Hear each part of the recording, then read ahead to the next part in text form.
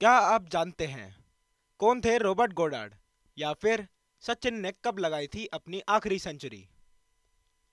जानते हैं आज का इतिहास, आज क्या हुआ था खास।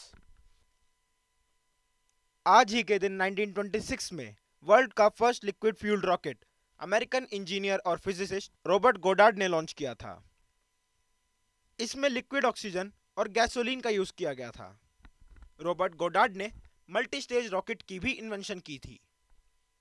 ये वर्ल्ड को स्पेस एज में पहुंचाने के लिए बहुत ही इंपॉर्टेंट स्टेप था।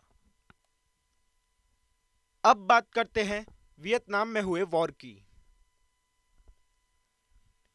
1968 में आज ही के दिन वियतनाम वॉर के दौरान माई लाइन नेम्ड मैसेकर हुआ था। इस वॉर में अमेरिकन फोर्सेस ने अप्रोक्सीमेटली 500 कॉमन लोगों को मार दिया था। यह मैसेकर वियतनाम वॉर का सबसे शॉकिंग इंसिडेंट था। इस मैसेकर के लिए 14 अमेरिकन सोल्जर्स को एक्यूज किया गया था, बट उनमें से सिर्फ एक लेफ्टिनेंट विलियम कैली को ही सजा दी गई थी। विलियम को लाइफ इम्प्रिजनमेंट की पनिशमेंट सुनाई गई थी, लेकिन वो भी 3.5 इयर्स प्रिजन में रहने के बाद फ्री कर दिए गए थे। इसे वियतनाम वॉर का ब्लैक चैप्टर माना जाता है। 2012 में आज ही के दिन सचिन तेंदुलकर ने सेंचुरीज का वर्ल्ड रिकॉर्ड बनाया था। उन्होंने आज ही के दिन अपनी 100 सेंचुरी स्कोर की थी।